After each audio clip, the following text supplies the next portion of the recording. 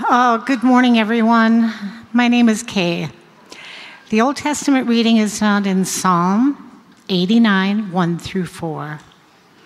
I will sing of the Lord's loyal love forever. I will proclaim your faithfulness with my own mouth from one generation to the next. That's why I say, your loyal love is rightly built forever. You establish your faithfulness in heaven. You said, I made a covenant with my chosen one. I promised my servant David, I will establish your offspring forever. I will build up your throne from one generation to the next. Selah. The word of the Lord.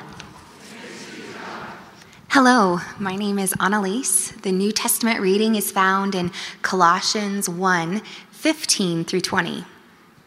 The Son is the image of the invisible God, the one who is first over all creation, because all things were created by him, both the heavens and on the earth, the things that are visible and the things that are invisible, whether they are thrones or powers or rulers or authorities.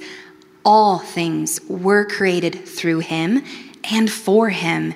He existed before all things, and all things are held together in him. He is the head of the body, the church, who is the beginning, the one who is firstborn among the dead, so that he might occupy the first place in everything, because all the fullness of God was pleased to live in him, and he reconciled all things to himself through him, whether things on heaven or in the heavens. He brought peace through the blood of his cross. The word of the Lord. Well, good morning. Thank you. My name is Eric. If you're able and have not already done so, please stand for the gospel reading, which is found in Matthew chapter 16, verses 13 through 16. Now when Jesus came to the area of Caesarea Philippi, he asked his disciples, "Who do people say the human one is?" They replied, "Some say John the Baptist, others Elijah, and still others Jeremiah, or one of the other prophets." He said, "And what about you? Who do you say that I am?" Simon Peter said, "You are the Christ, the Son of the living God." The gospel of the Lord. Would you please remain standing with me as we pray this morning? Father, and Son, and Holy Spirit, our mysterious, wonderful, triune God, one God in three persons, the blessed Trinity. We come before you today, your people, gathered together in your name by your Spirit, and we ask you, the God who speaks, to speak to us. Would you continue to show yourself, reveal yourself to us? Help us to see you high and lifted up, to see you in our lives, to see you in our world, to see what you're doing, to behold the Lamb of God who takes away the sin of the world. Would you help us to see you this morning? In the name of the Father, and the Son, and the Holy Spirit we pray, and all God's people said, amen, amen. You may be seated. Great to see you this morning. Cold and snowy day, and here you are. Well done. Please drive home safely. For those of you who didn't make it, who are watching online, we love you. We hope that you are staying warm and safe there. My name is Jason. For those of you who are new or newer here, thanks for visiting with us this morning. I'm one of the pastors, our lead pastor. Pastor Glenn has been in the UK for a little bit. He's actually back in town.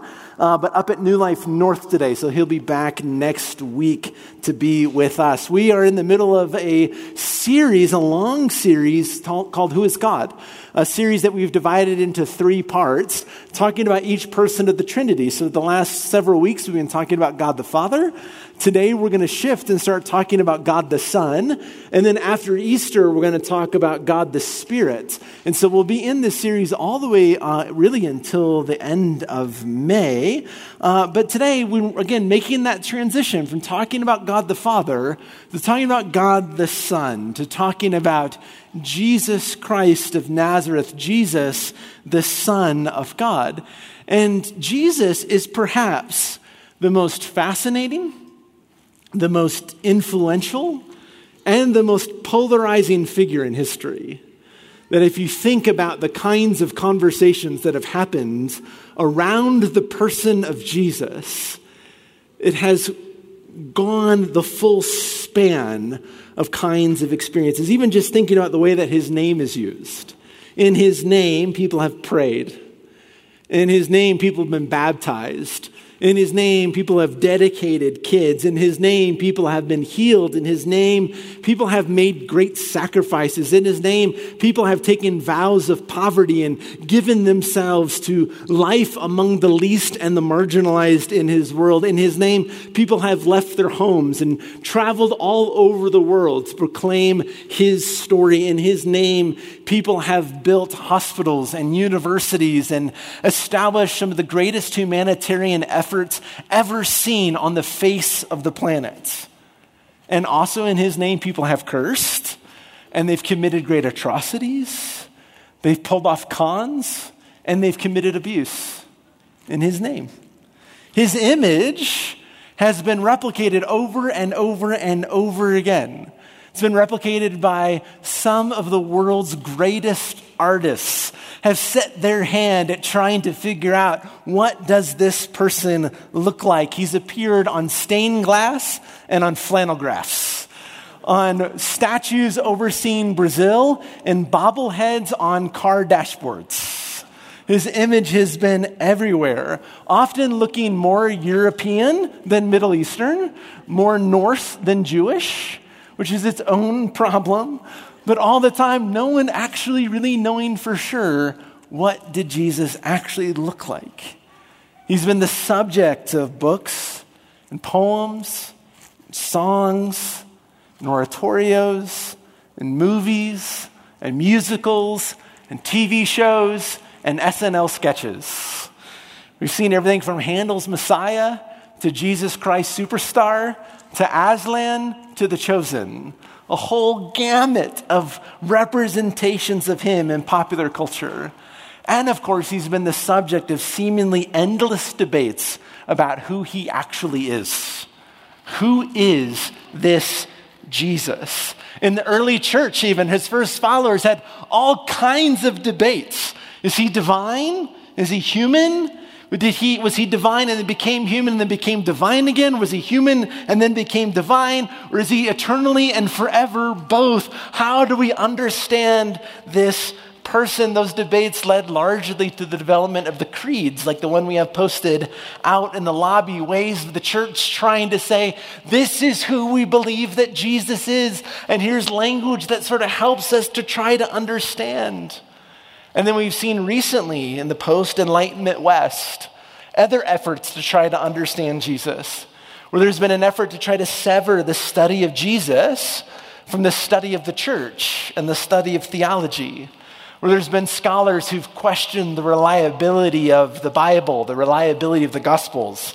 And so they've attempted to reconstruct Jesus' life, reconstruct his teaching around archaeology, around the writings of other first century people like Josephus, or taking a critical look at the Gospels to try to say, okay, what do we think is actually going on here? Things that have been called the various quests for the historical Jesus. Some of you are familiar with the Jesus Seminar that rose up out of that in the 80s. What those scholars have sort of said is they agree that Jesus is a first century Jew who was baptized by John and crucified by the Romans. And after that, they can't agree on anything about anything else about this person. Their ideas about his identity diverged greatly. Some believed that he was an end times prophet. Some he was a charismatic healer. Some a magician. Some a really good teacher. Some a religious reformer. Some a governmental or political revolutionary. Some even claimed Jesus was an anarchist. But all of these ideas about who this person actually is. For me, when I was a kid growing up, I heard about Jesus. Jesus was a name I was familiar with, and I'd heard some of the stories of Jesus. I had one of those children's story Bible kinds of things, not the cool ones they have now, but different ones. And I generally liked him. There wasn't anything about Jesus that I was like, yeah, I just don't like that at all. But Jesus was a peripheral sort of character in my life. He was someone that, this group of people over here at church that we went to every once in a while, they talked about him, and I heard these, sort of stories, and I was like, yeah, I like what Jesus has to say. I like that love stuff, that's good. That forgiveness, that's hard, sure. But he was somewhere on the edges. But then as a teenager, as a sophomore in high school, there was a series of events that happened in my life over a short period of time. My whole world kind of unraveled. And all the sense of sort of order and predictability and stability and all the things that I sort of thought were to be true all kind of started to come apart in some ways. And in the midst of my confusion and my despair and my hurt and my grief, I walked up the street to my friend and neighbor's house, Ken Quinnis. He was my neighbor. He was my manager at the local grocery store, and he was my ex-girlfriend's dad. Some of you have heard that story. And Ken pulled out a Bible, and he began to talk to me about Jesus. And what I now realize is that he really introduced me to Jesus. The way that he talked about Jesus, the way that he presented Jesus to me, the way that Jesus showed up in that moment at his kitchen table, all of that conversation was different. It was new. It was really personal. And slowly what I found over the next couple of years is that Jesus moved from the periphery of my life to the very center. That Jesus began to occupy everything and begin to fill up everything in my life. And the way that I thought about life and death and meaning and purpose and significance, the way I thought about God and church and relationships and people, everything began to shift because of Jesus. And so over the last 27 years of following Jesus, been slowly learning more about him, getting to know him, following him, falling in love with him, and seeing how he's changed every aspect of my life and being. And this morning we begin this conversation, then who is this Jesus? Who is this Jesus that's been the subject of all of this debate and exploration and wonder and curiosity and puzzlement? Who's this Jesus that's behind all of these incredible movements in the world? Who is this Jesus that has transformed so many individual lives? Who did he say that he was? Who did his followers say that he was? What did he do? Why does it matter? Why are these things important for us? So we're starting really a 7-week conversation, and even in those 7 weeks, we won't be able to say everything there is to say about Jesus. Even one of the gospel writers said if we tried to write down everything, it would fill out more books than we could possibly imagine. So today we're just going to look at one critical passage in the Gospel of Matthew where it really addresses this very question, where Jesus is in a conversation with some of his early followers, some of his early disciples, and they're having a conversation about his identity.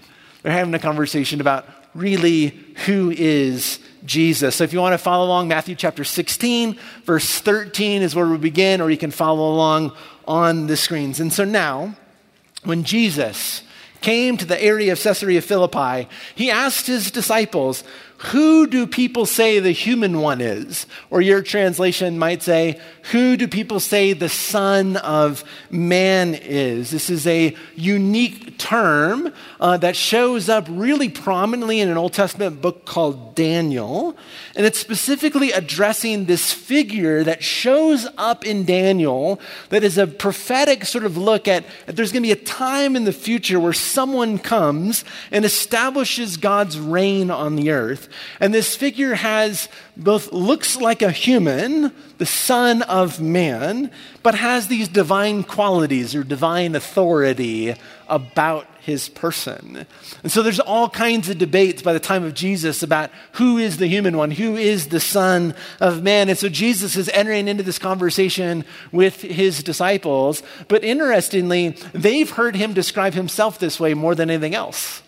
Son of Man is Jesus' favorite self-description.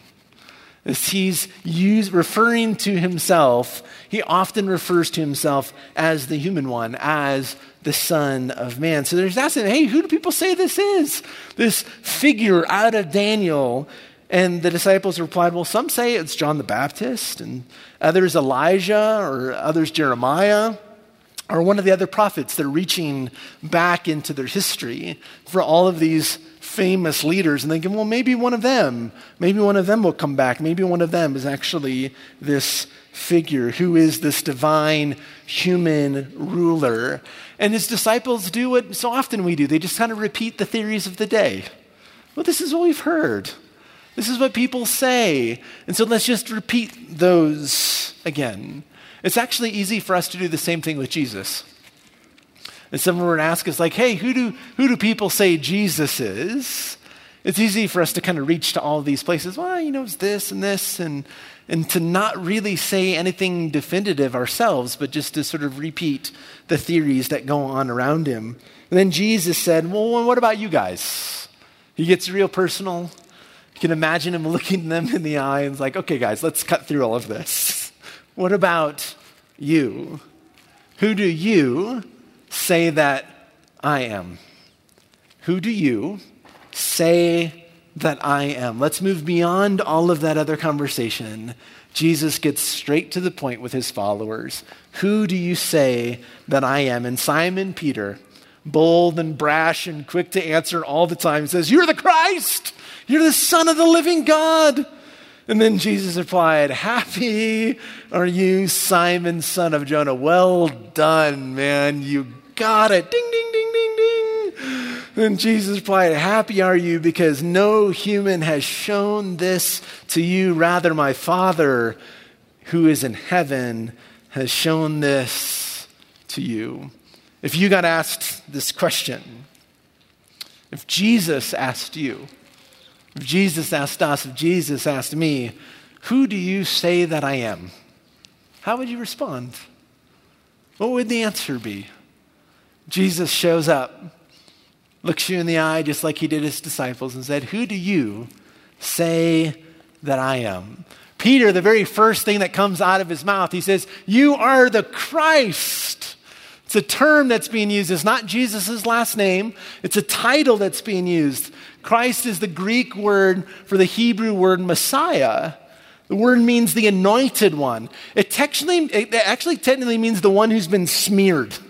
There is a sense that people would take oil and they'd smear it on somebody as a way of sort of recognizing that they've been set apart for a specific purpose. It's kind of a descriptive nickname. When I was a senior in high school, I had the really bright idea, as most seniors in high school do, of shaving my head like down on the lowest level that you can on the razor thing, and then bleaching it. So I looked bald, but I wasn't. What I didn't expect to find was that my head comes to a very unusual point. So it's not just like my hair follows the contour of my head. I have this point. And so all of my friends from my senior in high school began to call me Wedge.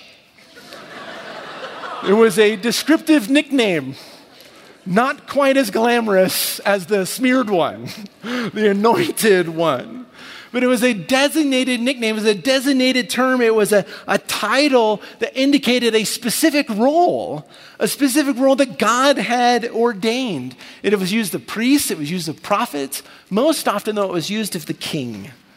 And the term carried with it in the first century this great deal of hope, this great deal of expectation, this great deal of anticipation, because God had centuries earlier made a covenant with King David. And the covenant that he made with David, the promise that he made to David, the treaty that he entered into with David, was that one day, one of David's offspring would be set on the throne forever. That there would be a king in the line of David who would establish an eternal reign, an eternal kingdom, that God would establish an everlasting rule through one of his descendants. We saw a glimpse of it in Psalm 89 in our Old Testament reading. You said, I have made a covenant with my chosen one. I have sworn to my servant David, I will establish your descendants forever. And I will build your throne for all generations. And so the people of God, as if they had returned from exile and they're sitting there in the land, they began to wait for the king to return. When is it that this king of David, this offspring of David, when is he going to come? When is he going to come and defeat our enemies? The Romans at the time of the first century. When is he going to come and deliver Israel? When's he going to deliver his people? When is he going to restore order? When is he going to restore the kingdom? When is he going to sit down on his throne and rule and reign forever? They're in the midst of so much turmoil and so much anxiety and so much unknown. They've been back to the land and they've rebuilt the temple, but they're still being ruled by pagans and they're still being persecuted in some ways. And life is not exactly the way that they want or hope or expect. It's not how God had promised yet. The kingdom hadn't been restored. So they're waiting and wondering. So this term Messiah, this term Christ, carries with it all of that hope. And what the gospel writers are wanting us to know is that Jesus is this long expected heir to the throne. Jesus is this long promised one. Jesus is this long awaited one. Jesus is the one who comes in the line of David to do all of these things. That he's the long expected heir to the throne. And yet at the very same time, as we read, we also discover that he's also the unexpected heir to the throne. Perhaps the most unexpected. And maybe why there's so much debate around his identity, around who he is, because when Jesus came, he didn't defeat Rome. When Jesus came, he didn't deliver Israel in some dramatic way. He didn't restore David's rule right then and there. They didn't see some of these things happen because what we find out is that Jesus came not to defeat Rome, but to defeat sin and Satan and death and the grave. That Jesus came to defeat something so much bigger, that Jesus came to defeat all evil. And Jesus came not just to deliver Israel, but he came to actually deliver everyone. He came to liberate all of creation. And he came not just to restore David's rule in this little small place, but he actually came to restore God's reign and rule over the entire cosmos. And he came not just to rule temporarily, but to actually rule forever. He came to do this. And the way he does it is in the most unexpected way. But Jesus is the long expected, yet unexpected heir to the throne. The promised one, the anointed one, the smeared one, the Christ, the Messiah. This is who Jesus is. Second thing that comes out of Peter's mouth is he goes and he says, you are the Christ. And then he says, you're the Son of the living God. You're the Messiah, and you're the Son of God, specifically the Son of Yahweh, the Son of the God of Israel, not the Son of just a generic God, but the Son of the God who had made all of these promises to Abraham and to Isaac and to Jacob and to David. It was Peter's way of sort of early on recognizing that in some way, Jesus is fully human and fully and truly divine. There's something more going on with Jesus than is going on with the average everyday person. The Nicene Creed put it this way. As the church is trying to figure out how do we describe who Jesus is, it says we believe in one Lord, Jesus Christ, the only Son of God. And then they go and explain with big terms, how do we understand this? Eternally begotten of the Father, God from God, light from light, true God from true God, begotten, not made, of one being with the Father. In other words, in every way, Jesus is God. This is who he is. As Paul puts it, Jesus, the Son, is the image of the invisible God. If we ever are curious, what is God like? How does God respond to people? How does God relate? What would God do in a situation? Paul says, look at Jesus. If you want to know what God is like, look at Jesus, because Jesus is God. He is the image of the invisible God. Matthew says in another passage that Jesus is Emmanuel, that he is God with us, that actually in the person of Jesus, God himself has come extremely near to his creation. He's actually entered into it. That somehow, in some way, God has become human without ceasing to be God. And we can spend the rest of our lives trying to wrap our mind around that idea. Because Jesus is not only the unexpected heir to the throne, he is also unexpectedly God in the flesh. That this is who Jesus is. To say that Jesus is the Son of God is to say that Jesus is God in the flesh. That he is both fully God and fully human. Both fully us and fully God. The human part is the part that's easy for everybody to accept. That even those who are outside of faith are like, yeah, he's this first century Jewish guy that died. It puts him in a category with a whole lot of other first century Jewish guys that died. But he changed the world because he's not only fully human, he's also divine. He's also God. And that's where the great dividing line comes up in so many of the conversations. Paul says it this way, because all the fullness of God was pleased to live in him. He reconciled all things to himself through him. See, Jesus is able to enact a great rescue. He is able to defeat evil and to deliver all people. He's able to do this. He's able to fulfill this mandate, this expectation of the Christ, of the Messiah. He's able to fill it in this grand way for everybody everywhere because he is God in the flesh. This is someone who is divine and human. So he enacts this great deliverance and great victory because it's God himself coming in the flesh to do it. Colossians 1:16, because all things were created by him and through him and for him.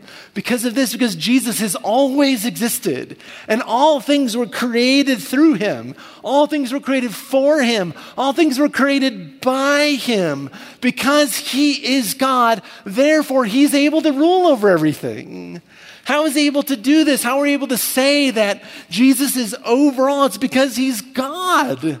He's able to restore God's kingdom and reign forever over God's kingdom because he is God in the flesh. He is divine and he is human.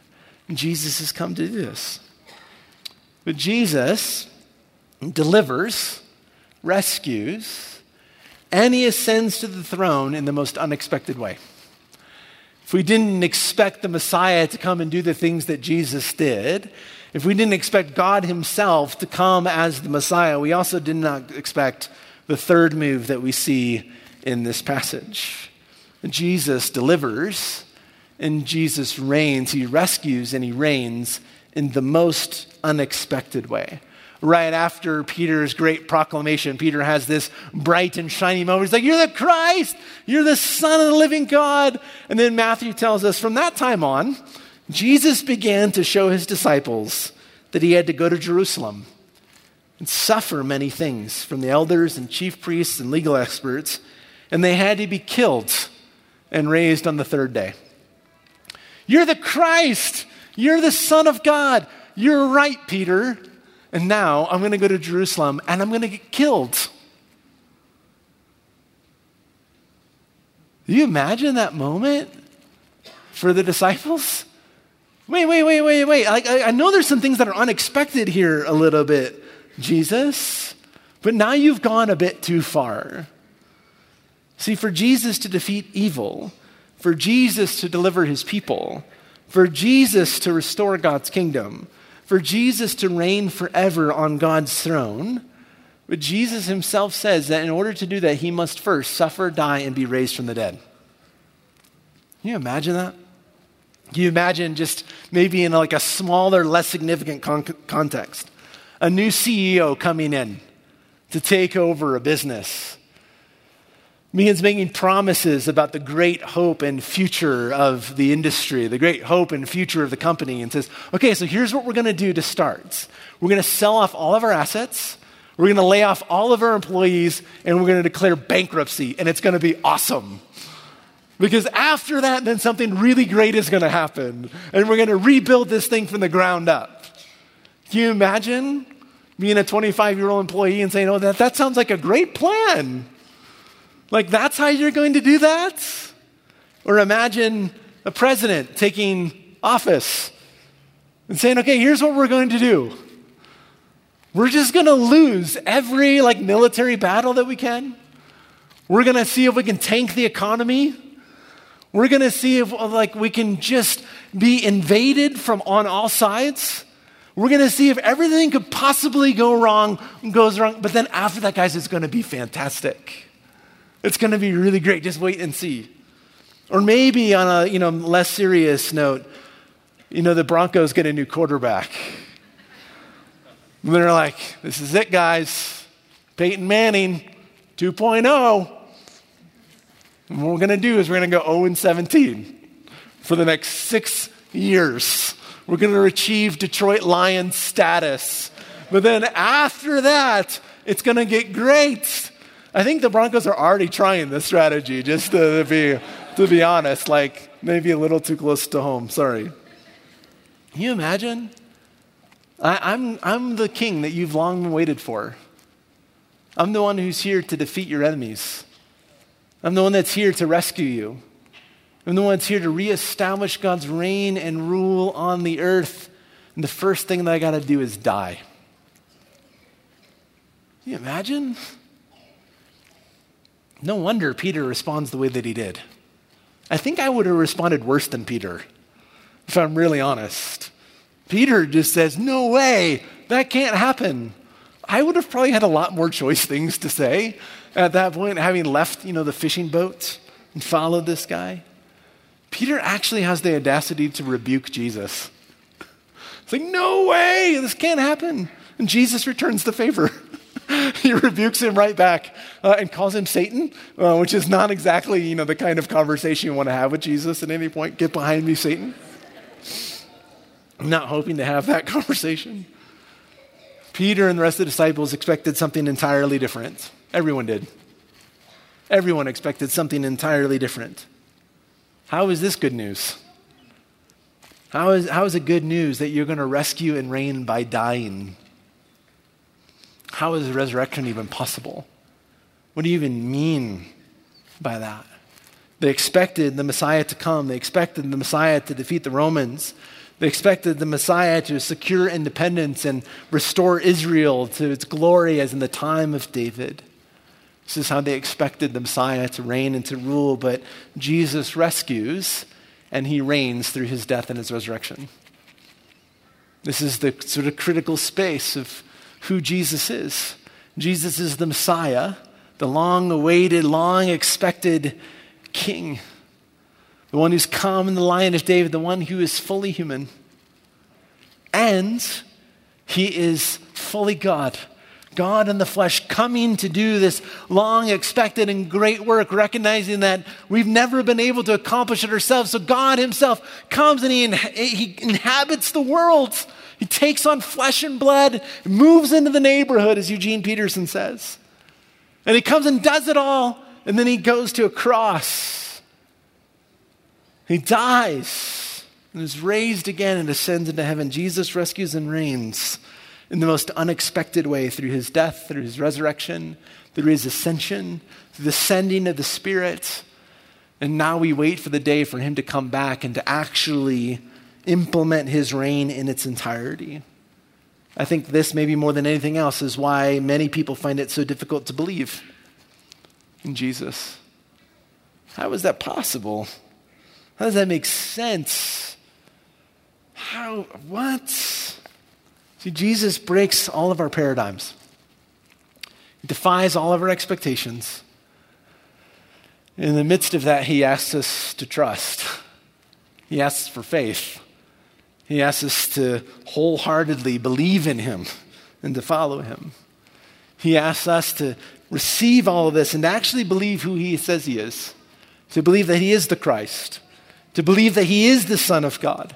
To believe that he did die. To believe that he was raised again. To believe that he ascended into heaven and sits at the right hand of God the Father, and to believe that he will come again. And that sense of believing is not just simply sort of like a mental thing, like, yeah, I can see how that's possible. Maybe that makes sense. It's an acceptance of him as a person and an allegiance to his reign, an allegiance to his way. And Jesus is asking us to put everything in him, to be devoted to him, to pledge our allegiance to him, to fall in love with him, to follow him, to trust him, that he is who he says he is, and that he will do all of these things.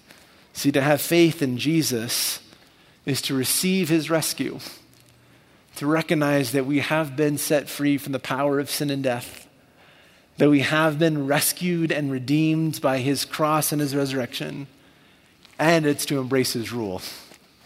It's to say, okay, Jesus, you're king. I'm not.